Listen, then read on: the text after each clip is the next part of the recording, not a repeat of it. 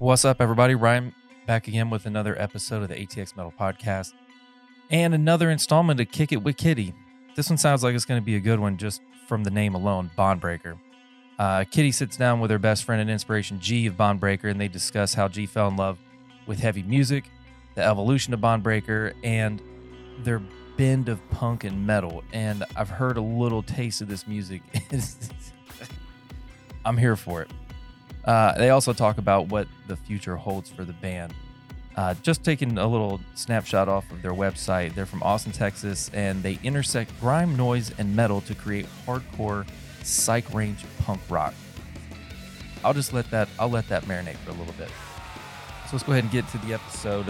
But before we do, shout out to Come and Take It Productions and Come and Take It Live. Head over to comeandtakeitproductions.com or comeandtakeitlive.com. Hit the events calendar tab. Check out all the lovely music coming to the venue here over the next handful of months and buy some tickets. But if you do, remember, support local, buy your tickets from the homies. That puts money back in their pockets, and it lets the venue know that you care about the band. So, anyway, here we go. Kick It with Kitty, Bondbreaker.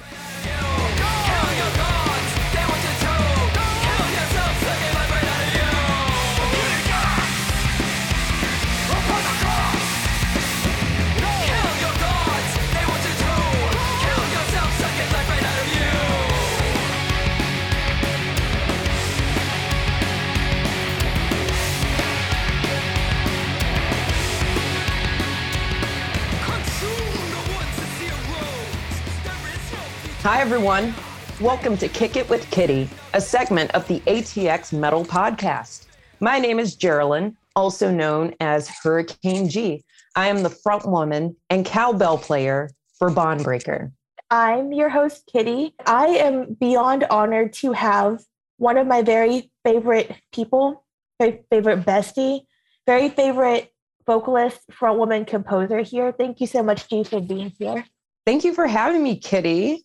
This is awesome. I've always wanted to be on your podcast, so the honor and pleasure is mine. So I want to use this time to tell a story, and you've already heard the story, but I want to share it on the podcast. So, okay. G's bandmate, I actually knew G's bandmate, Kieran, from when he was in a band called Vex, way back in the day, like almost a decade ago. And, I've been knowing him for a while, like floating around the same circles. And someone, told me, hey, Kieran's dating someone new. He seems to be really happy, really serious. And they said it was you. And they mentioned you in the context of your music. And my first thought was, wow, I was like, she's really big here in Austin. I was like, I don't know if she'd want to talk to me, so I'll just stay out of her way. But you were so kind to me when I met you for the first time we met a long time ago, but we talked a lot at Come and Take It and Kick Butt, and I'm super honored just to call you my friend. Oh, I love you. You're amazing. Thank you. I love you. We're giving each other a virtual hug.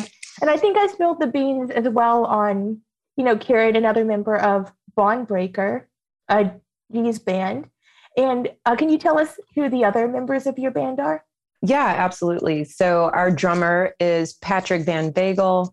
We call him Mr. Patrick or sometimes Uncle Patrick. He's amazing. He was in a band with me called Sugar Pills several years ago. And our other bandmate is Thad Stevens, who we call Mad Rat Thad, Mad Thad, the genius. That's what I call him. And now he knows that. Yes, Thad, I do call you genius. He's our bass player. He's in amazing tech rock bands. I mean, the guy literally is a virtuoso on the bass. So it's pretty awesome to have those two guys alongside, me and my husband playing some really awesome music. Oh yeah, my husband is Kieran. Fun tidbit, Kieran was my very second guest on this podcast with his current band, Edwanton. This Invisalign's killing me. Aww. I hope it gets better. I know that it's a whole process of like different trays and stuff like that. Yeah. you can't understand me at any point, just let me know. Uh, what? What? You're doing just fine. Oh, so I must editorialize and say Bond Breaker has just been tearing it up lately. So G, in March, you were on the official South by Southwest festival, so one of the official bands. And then right after that, you went on a mini tour of like 3 or 4 different cities in Texas. 3. San Antonio. Yes, San Antonio, San Marcos, and we came back to Austin. What was your very first mini tour? Just so much fun. You were at the Gray Horse. I haven't gotten to go to. I would love to someday. You ended it at our home base, Kick Butt Coffee. Mm-hmm. Did anything like crazy happen to you when you were doing your mini tour? Oh yeah. Yes. So just to preface, like I've never been on tour before, like at all. I've done like maybe a weekend show out of town. Like we played in Sugar Pill, we played in Bryan at Revolution Bar, which was a lot of fun. But this was the first time where I was hanging out with my boys and like we booked everything, and our friends in Dick Medusa, we were providing direct support to those guys because one of the members, came all the way from Salem, Massachusetts. So his bandmates, they got the booking down in San Antonio at Faust. And then we just kind of picked up the rest of the way. So yeah, I won't get into great detail about it, but basically Faust was an awesome show and I thought it was a great time. I got a little crazy. So that's the crazy thing that happened. I had a really good time. I'll put it that way. And then the next day we went to San Marcos, went to the Gray Horse Saloon, and I always love playing there. I would have to say the craziest thing that happened there was just being in a room of very young people. It looked like these folks were they were a family.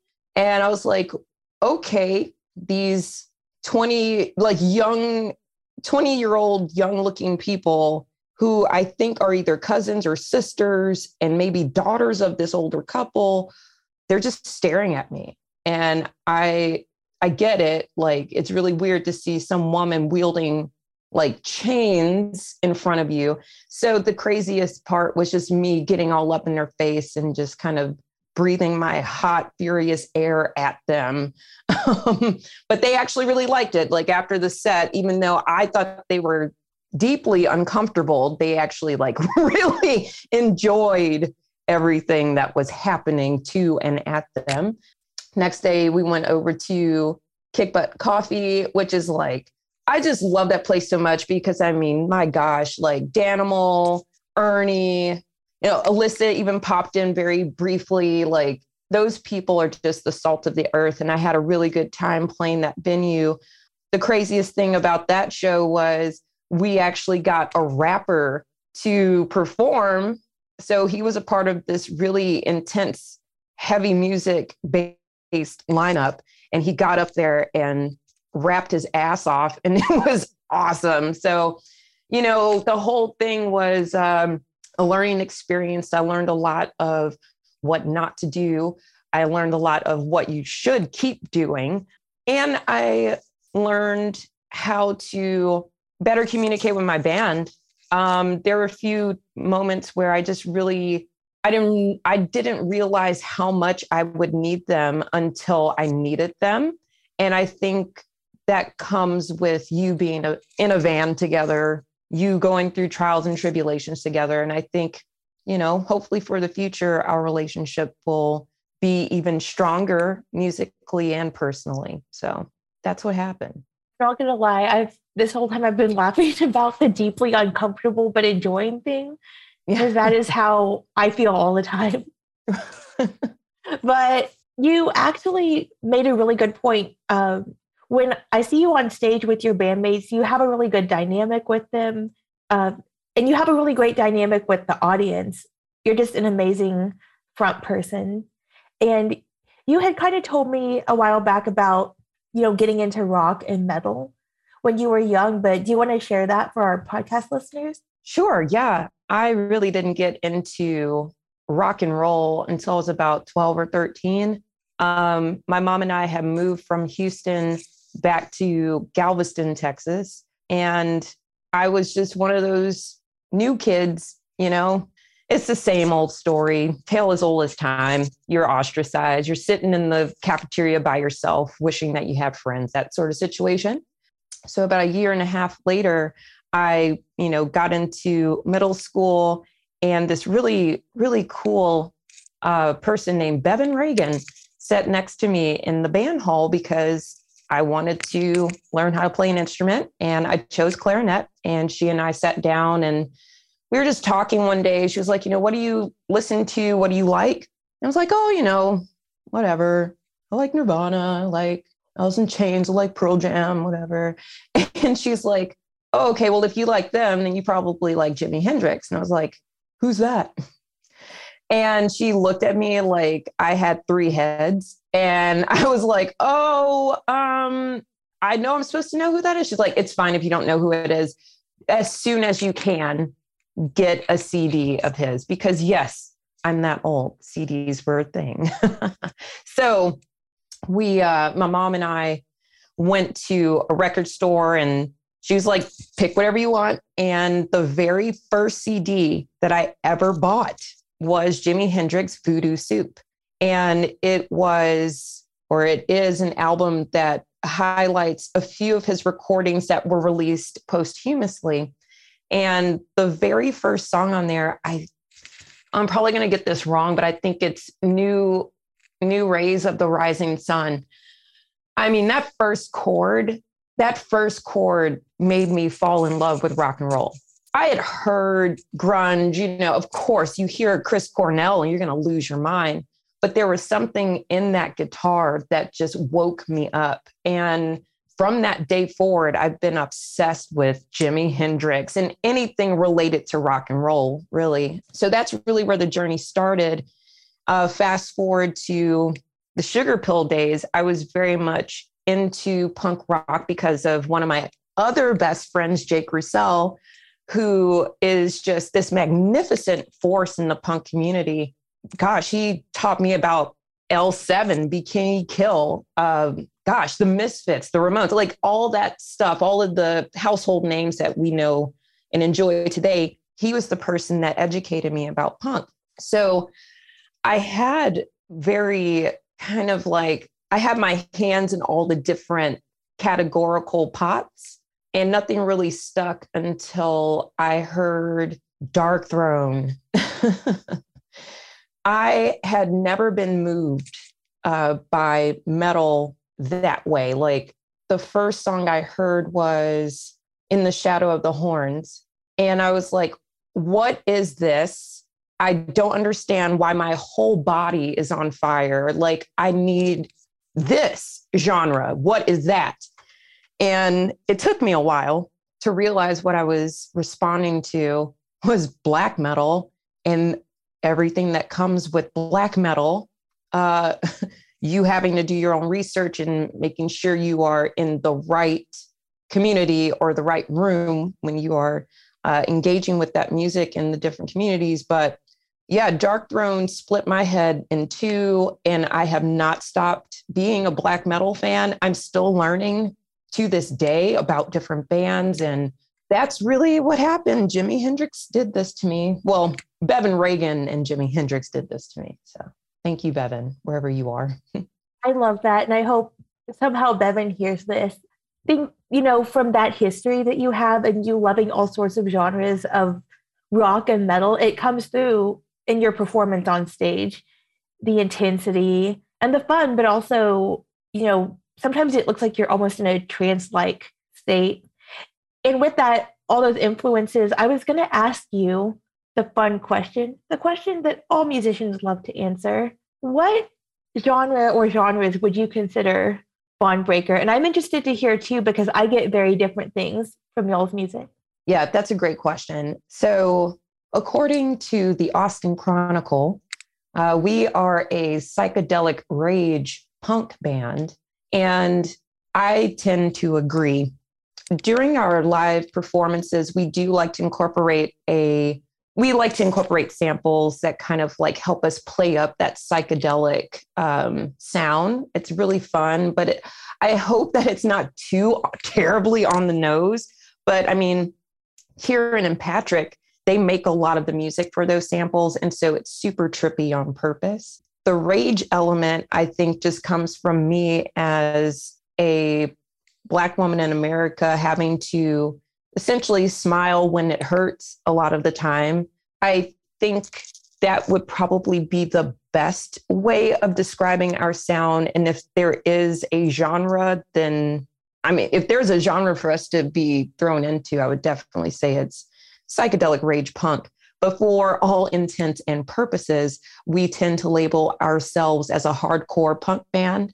It's a little bit more digestible for people to understand when they first kind of see like this Black chick and long-haired metal dudes. So it's that's the quick way of describing us, is that, you know, hardcore punk. But yeah, people also have been saying that we're a metal band. And I'm like, I appreciate that with all of my heart. However, I don't know if I feel comfortable with that label because of how nuanced metal can be. I don't know if Bondbreaker necessarily falls into any of those categories. I mean, for instance, one of my friends on Facebook posted about Obsequiae, and he was like, I don't even know like what genre this is. And I'm like, I'm pretty sure that's castle metal. And then I was like, oh man, you sound like an elitist. You're talking about castle metal. So, but I'm correct. He confirmed that it is castle metal, but I just don't see how Bondbreaker could fit into metal. Maybe one day we'll like, you know, make the switch. But right now I have to say confidently that we are a psychedelic rage punk band. See, I love your explanation of your genre. I think it really sums up how emotional your band is. And what sticks out to me is your vocal delivery, because your vocal delivery breaks the genre norm for heavy music. When you're hearing most heavy bands, a lot of the time you'll hear just like a straight, gritty, distorted death growl vocal. And don't get me wrong, obviously I love that kind of vocal. I think it can convey emotion. But the way that you deliver your vocals, sometimes you break the grit and it sounds like you're speaking, but speaking with conviction. You might even be yelling. You might even be raising your voice. And it fits in with the rage. I've noticed in a lot of your press and a lot of your shows, you talk about the message of your songs. And I was going to ask you, was there anybody in your discovery of rock and metal music that influenced that kind of emotional, raw vocal delivery? That's a really good question. And a very challenging one to answer, which makes it a great question. So I think, you know, the one person that comes to mind for me is Henry Rollins. He has this way of delivering messages that are super powerful, but melodic at the same time. You know, he does his like spoken word delivery, but the way that he does it is it's very specific. It's to the point, and there's no room for confusion about where he lies, whether that's, you know, a personal conviction, a political conviction, whatever it may be. You know what you're going to get when you hear Rollins. So I wanted to be a vocalist and a lyricist that kind of leaned into that style. I never thought of myself as like a spoken word poet or anything like that, but I do enjoy the cadences that I hear a lot of spoken word artists deliver when they're, you know, in the coffee shop or on stage. I like that. It resonates with me. And I wanted to do it. I wanted to take those influences and add that like black metal scratch to it. Like I love Holder. Like I love Holder. I think her voice is incredibly unique for a genre that has bands attempting to perfect it over and over and over again. But the way that she has this incredible grit, as you say, grit. And then there's this escapist snarling that she does with her vocal cadences. I was like, I want to do that. How do I combine Holder and Henry Rollins? Another vocalist that I really, really admire and look up to still to this day is Morgan from Kitty. I think that she has the perfect voice. I mean, of course, you, Kitty, you have a perfect voice. And when it comes to like an inspiration, a vocal inspiration, I think about Charlotte, that song Charlotte that they do, because it's so beautiful and her clean vocal delivery is just heartbreaking. And then she just burst out into this wild child of just fucking ferocity. And I think it's like if I could find a way to marry those three influences and like really put that in my body and my vocal delivery and my performance, then I might hang it up. I might retire. So yeah, hopefully that answers the question without rambling on too much about how deeply obsessed I am with those people. I thought it was perfect. You have to pay tribute to your rock and metal idols. Yeah, I love Morgan. Speaking of this, not trying to make you uncomfortable or anything, but whenever I go to your shows, I do kind of think of you as iconic. I think of you as somebody who would probably be, well, you're definitely an influence to me. I know to a lot of people, and I know you're probably a role model to like the younger generation out there. Not just, your stage look, your vocals, your performance, but also, like you said, the courage to stand in your convictions lyrically on stage and publicly. And I think as women of color in rock and metal music, it can be like more eyes on you, and people might consider you to be more, I guess, quote unquote, brave for being out there. So I guess my question to you is, in the context of your social awareness in your music and your lyrics, how would you feel or how would you react to being told you were an influence or a role model to someone in the audience? I would react very positively and very warmly. That's really all you could ever want, is to write something and compose something and then play something that resonates with another person. I mean, that's why we do this, So yeah, number one, thank you for saying that. I am grateful to you for that.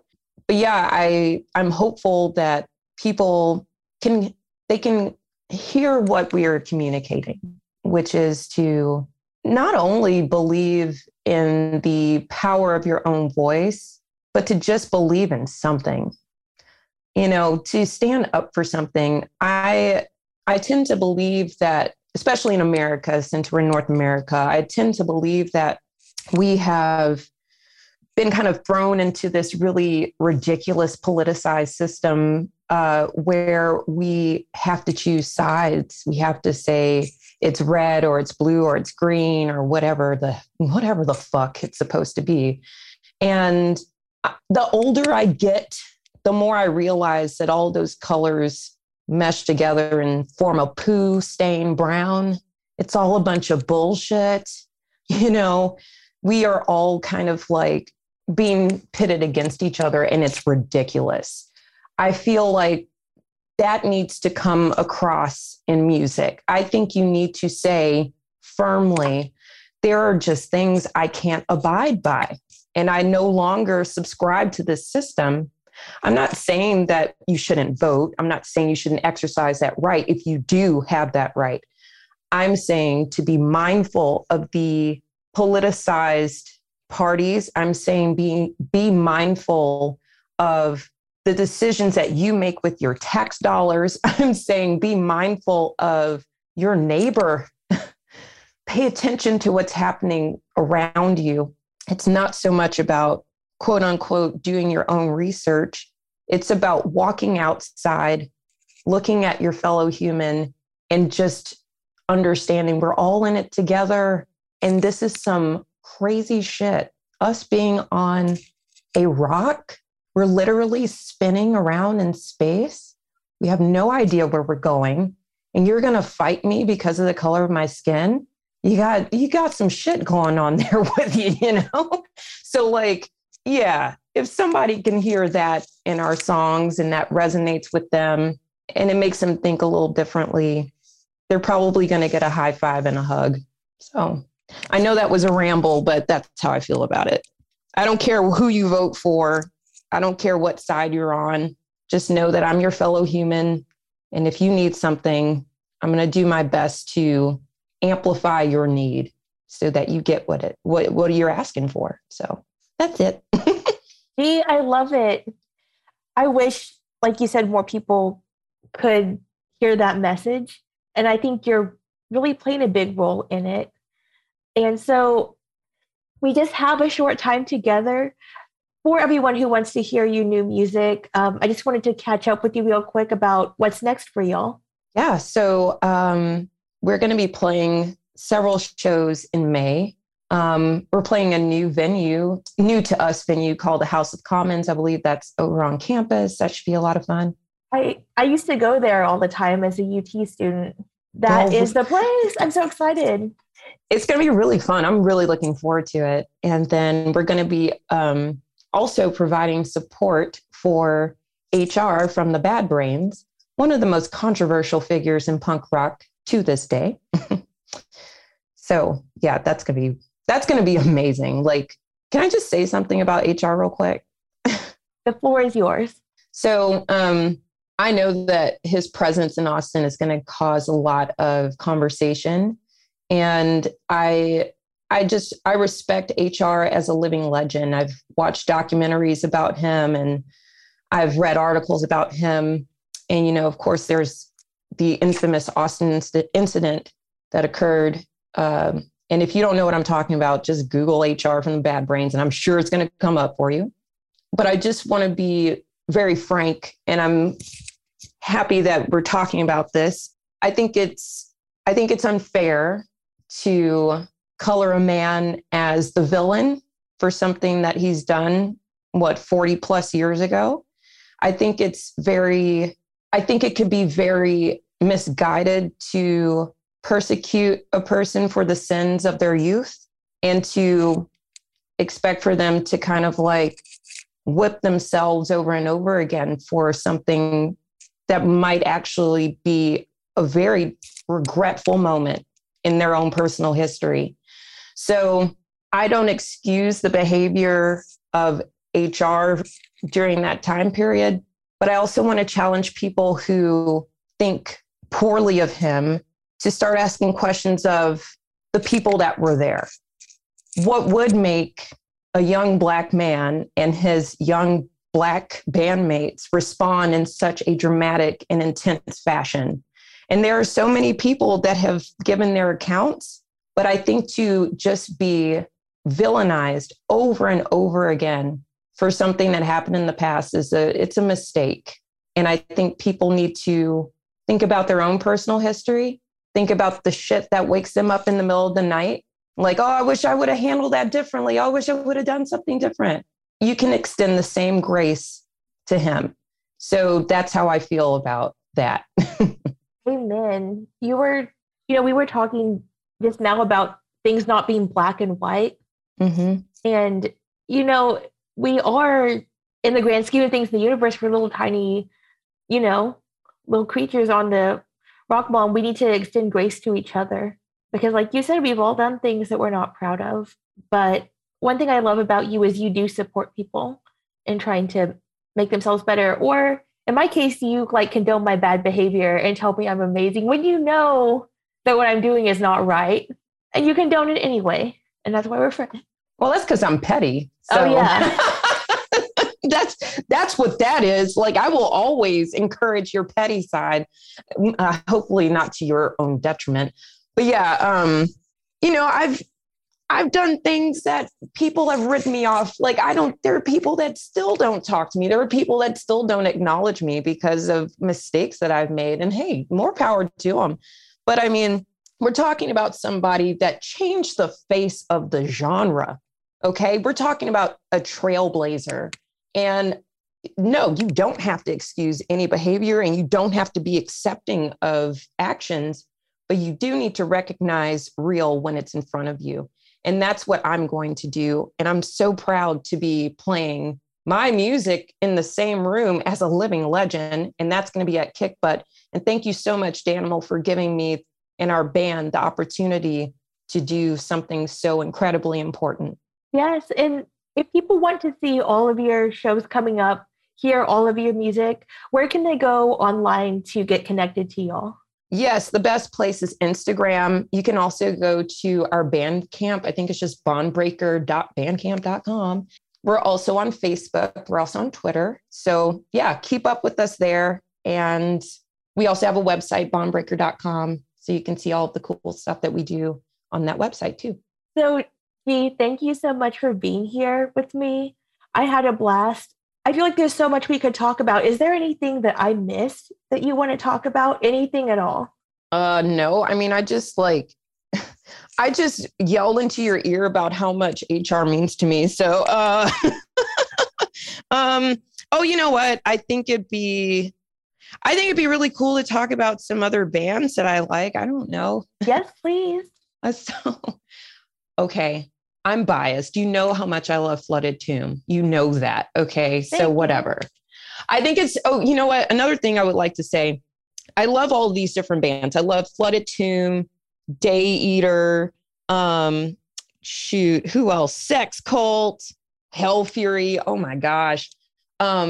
Pleasure Venom, Fuck Money, Black Mercy, Dregs, Pussy Gillette. Like I can go off and just name all of these different bands that I love. But I think the most important thing that needs to be said about all of these bands is that the only way for them to continue playing is for people to physically go see them. So that's like my biggest thing. I know how hard it is to get people into the room.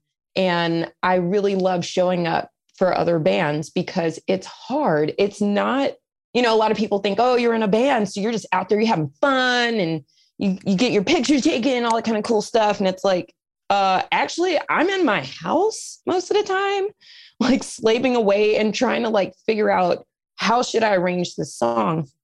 How should I promote the fact that we're going to be playing when I know that social media those platforms are stacked against me because they're going to bury my posts. So musicians are doing so much of that heavy lifting, so much of that managerial work and admin work. It's not all fun and games.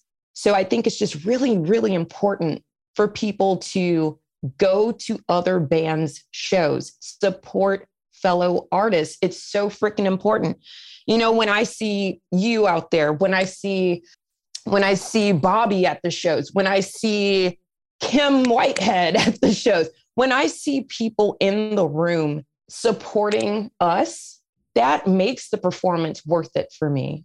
I know that the music is going to be there. I know that we can execute these songs, but when there are people there ready to receive what we're doing, it's so powerful and it makes you feel so close to the people in that space. So I just, if you're listening to this and I feel, you feel like I'm preaching at you, it's probably because you're a person that actually goes to the venues to see the bands that you like. But I want to say to other musicians, if you're listening to this, go to other people's shows. It is so important. And I mean, you never know. You could end up playing with those people that are in the room. And even if that's not your goal, you might make a brand new friend. So just go support people. It's super important. And it really does make all the difference. I love that. We do have an amazing metal and rock punk community here in Austin. And speaking of that, we've come to fan question time. And the question is from Dustin. Oh, Lord, the Invisalign. Dustin from Pero Amargo, one of the bands that we both love here. And so to put this in context, your mic cable is wrapped in a very heavy-duty chain, and you use it as a stage prop to great effect. So Dustin from Pero Amargo asks, did you have to register your microphone cable as a lethal weapon? That's a great question, Dustin. And Thank you for asking it. I love Paramargo, by the way. We saw them last night at Valhalla with Phase 4. So, no, I didn't. That chain cable was actually gifted to me by Adrian Benavides, who is kind of like our unofficial, official photographer, videographer, sound person for Bondbreaker, and also a very dear friend to me and Kieran. It's actually, that chain is a lot of fun to perform with, and I might have to register it as a weapon, since we are in the state of Texas and they like to know who has what in their house, who's doing what. So I don't know, Dustin. I might have to go down to the courthouse and get her registered. Gee, thank you so much for being here with me. I had a blast. Everybody go check out her band Bondbreaker. And just remember, there's no E after the K and the R.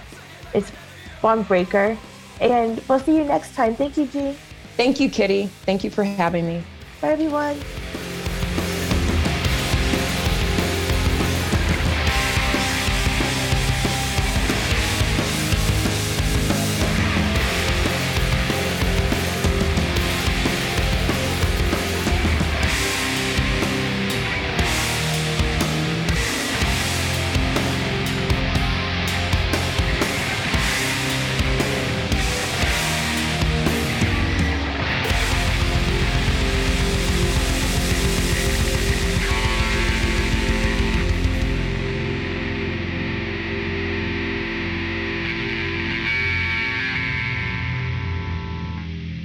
Yeah.